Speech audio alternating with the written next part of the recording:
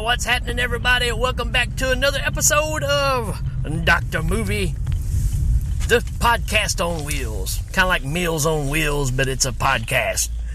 That's right, I'm driving my car and talking about movies that I've checked out. Mostly on Tubi here lately. And I got a chance to check out this movie I've never seen before. From 1984. It says 1984. It feels more like 81, 82. So I'm thinking this movie was shot and shelved for a while, trying to find, somebody to distribute it or whatever.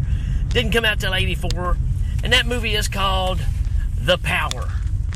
And I remember the artwork of this, just never got around to seeing it. And it really surprised me. It's really that style of movies that I'm really, really fond of. That's why I said it doesn't feel like 84, because 84 you're starting to have all the big hitters of horror coming out, where it was a little more faster paced. This has that kind of late 70s, early 80s slow burn feel about it, with a good payoff at the end. This thing, like I said, it moves pretty slow, and when it first started, I don't know. But it really surprised me. I ended up really enjoying this one. And what this movie is about, well, obviously the power, but it has to do with this little bitty statue, right? So they're claiming that there are certain artifacts in the world that possess certain power. I can't remember what they called the thing. It's like pterodactyl or something like that. Pterodactyl, I don't know. Something like that. All of you movie freaks can straighten me out on that. It's not really that important, except it does have an actual name, and it's in, artifacts books and all that kind of stuff. But when it starts off, you got a classroom setting, and the professor's up in front of them, and he's talking about these powers, and he shows a picture of this statue, which is, I say statue, it's about the size of, I don't know, a pack of chiclets, if you know what chiclets are, right? I'm dating myself here. A little bigger than a pack of gum. Not much bigger, so it fits in the palm of your hand. But it don't leave chocolate in your hands, right? It puts evil in your mouth and not in your hands. How about that? And it's this little clay statue. It's ugly. Looks very homemade. And while he's up here talking about this thing and the power that it has, one of the students is kind of making fun of him, making fun of the statue and all this kind of stuff. Kind of like I am. And the teacher gets real upset, and he looks down, and he actually has the statue with him. So he owns this statue. And he just looks at that student and starts making him have a nosebleed. He pulls like a carry on him. And dude gets up, runs out of the class, and class gets dismissed. And I don't know if it's the dean of the college or whatever, comes up to the professor and is talking to him, and he's like, what happened in here? He's like, well, he said, I'm having some issues. I think I can control it, but I'm not for sure. So when the dean leaves, you see this big commotion happen. But and the professor is screaming and smoke's coming off of him. And what is happening is he's trying to get rid of the statue, send it back to where it belongs. The only problem is it doesn't go peacefully. So it ends up picking the dude up and has him floating in the air for quite a while and slams him on like a flagpole and, right through him, impales him on it. So pretty cool beginning. And then it cuts to the dean traveling cross country out to, the Badlands to track down the statue because he understands the power of this thing too, and he's wanting it for himself. And willing to pay any price for it. And the people that have it say, look, this is not for sale. You know all about this thing. You know why you're here. You can't have it. When in the middle of the night, the dean wakes up, goes in there, shoots the guy that's hosting him, that's telling him that he can't have this and all this stuff, and shoots this little kid, right? There's a little boy there too, so that's how evil this thing is. And dude goes to grab it, and crazy things happen, right? And little face melting, some things like that.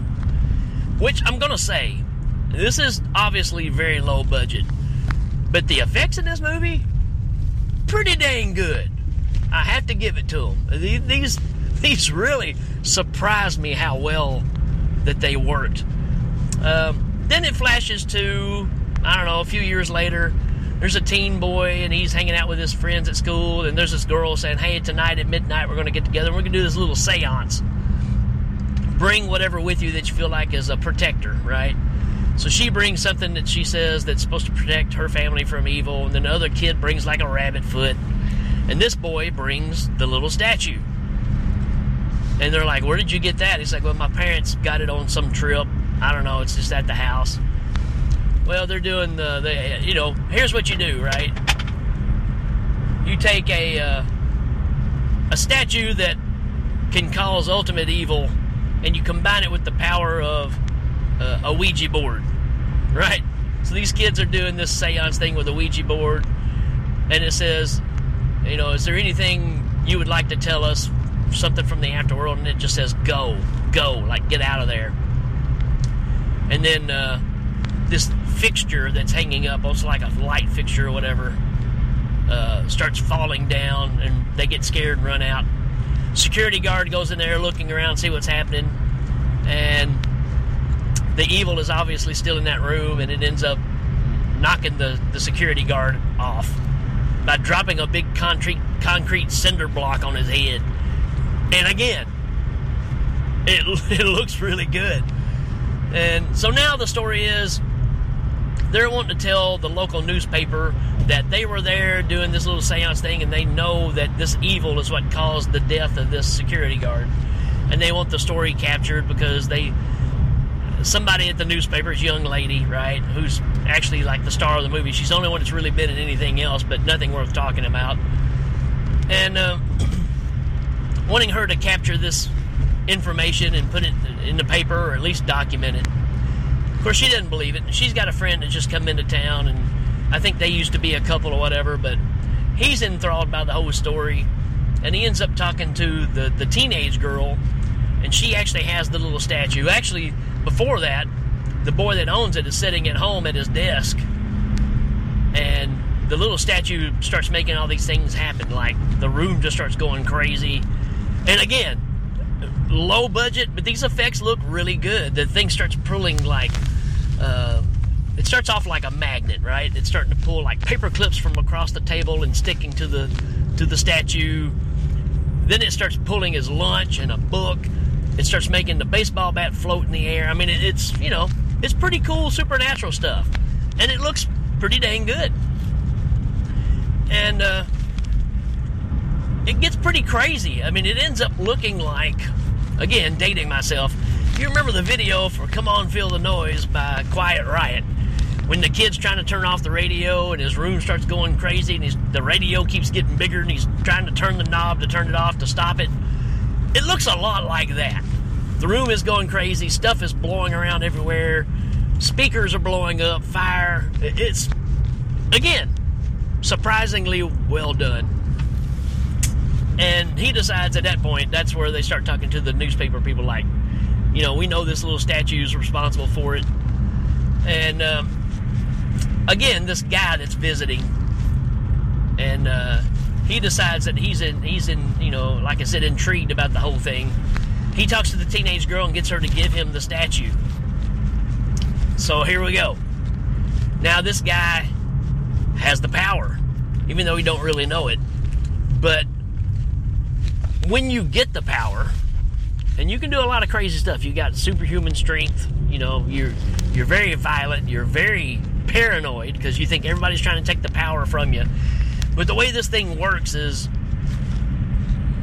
you think you need the power, but really the statue needs you to make the powers and everything happen. That's the force of evil. So you kind of get this battle going on for a while. The girl, the newspaper lady, she doesn't buy into all this, and she's at home one night. Everything's pretty calm, but she's actually letting the other guy stay there with her, and he's got the little statue there, and she puts it in a cabinet. She don't want to have anything to do with it. She thinks it's all hokey. And when she lays down and goes to sleep, you don't know that's a dream sequence, but if there's anything worth seeing in this movie, this dream sequence is pretty dang wicked. It's very similar to other things that we've kind of seen in a way, but it's very well done. And I was like, wow, that's really impressive. So, if anything, check this movie out for the dream sequence that's in it. I was really impressed with it, especially for the time frame of this. She wakes up and the guy that's visiting is at the door, is coming in. It's like, what's happened here? The room is a total wreck. I mean, it is like demolished, like somebody's come in there and just ransacked the place. Come to find out, the doors were locked, nobody came in. And that's the point he's trying to make to her, is nobody came in, nobody robbed you, there's nothing missing. It's just all in shambles everywhere. So he's leaning towards this statue, right, doing this. Well, as the story goes on, he starts messing with the little statue, and obviously he gets the power, right? Which leads to a lot of destruction. A lot of, like I said, he gets paranoid and thinks everybody's trying to get it. So he has to defend it, which leads to some pretty good fight scenes, or whatever you want to call it. Eventually it leads back to the teenage kids coming over to... Well, there's this whole relationship between the woman at the newspaper and her dad, and this guy that, you know, is a friend of the newspaper ladies, right? So they're all entangled here. And the girl gets a phone call from her dad's house saying, you need to come over here now. Well, when she gets there, she can't find her dad, but the other guy is there. And he's like, something happened to your dad, he wasn't breathing. Got the ambulance to come pick him up, and they said they didn't know which hospital they was going to take him to, but they would call whenever they find out. So obviously something messed up has happened, right? At the same time, the 3 teenage kids show up, because they're a big part of this as well. And while they're in transit of coming over, then you've got this guy chasing the newspaper girl all through the house. She's trying to hide from him. The kids show up, he starts chasing them. He does like a ritual kind of seance setup thing. He's got candles and everything set up, and he's, you know, cutting his finger to sacrifice blood, and, you know, all your crazy normal stuff, right? Needless to say, the power has totally consumed him, and he's chasing both the young girl, the teenage girl, and the newspaper girl, who end up in the same room together. The 2 boys run out of the house and end up trying to get back in later on. Well, when they're climbing back in, they have to go through a passageway under the house, and when they do, they find the dad, who's dead, obviously. So there you go. He's killed him and put him in the basement. And the 2 girls are locked up in this room, and he's trying to bust through the door, very Jack Nicholson type, just with his bare hands, though. And the young girl, the teenage girl, takes the little statue and slams it on the ground, and you hear the dude react. And when he sticks his head back through, part of his head has been like swiped. It's like his face has been stretched. Again, you know, simplistic, but it's like, wow, this is really cool. Well, she puts it together that if you destroy the statue, it'll destroy him and he'll stop. Wow. I'm just going to leave it right there, because this really impressed me, you know, because I expected some weak kind of payoff because of just the stuff I've been watching lately. But I'm really, really impressed with the effects right here. To the fact that I was smiling, grinning from ear to ear, and almost laughing at just how awesome this was. Because, I don't know, it just reassured that there's a specific time period that just does it for me in horror movies, and this is right in the midst of it. And I did not expect it to pay off like it does. This is a solid flick. I'm not going to give away the ending because there's more to it, but I'm going to say, do yourself a favor and check this movie out. It is well worth a watch. It's a little slow, again, because it's that time period, but I'm telling you, the payoff to this thing was really, really good. And I don't know, I was really impressed. So I'm going to give this a 4 out of 5, which means I really liked it. It's good. We'll definitely watch it again. I'm recommending it right here on the spot. So if any of y'all that are checking this show out and been listening lately, then you kind of know where these shows have been kind of hit and miss on things. This is right up my alley of what I like. So give it a chance. Check it out. That's it for this episode. Folks, if you have recommendations, let me know. I'll be glad to cover your movies for you. That's it for this one, folks. We will check you later.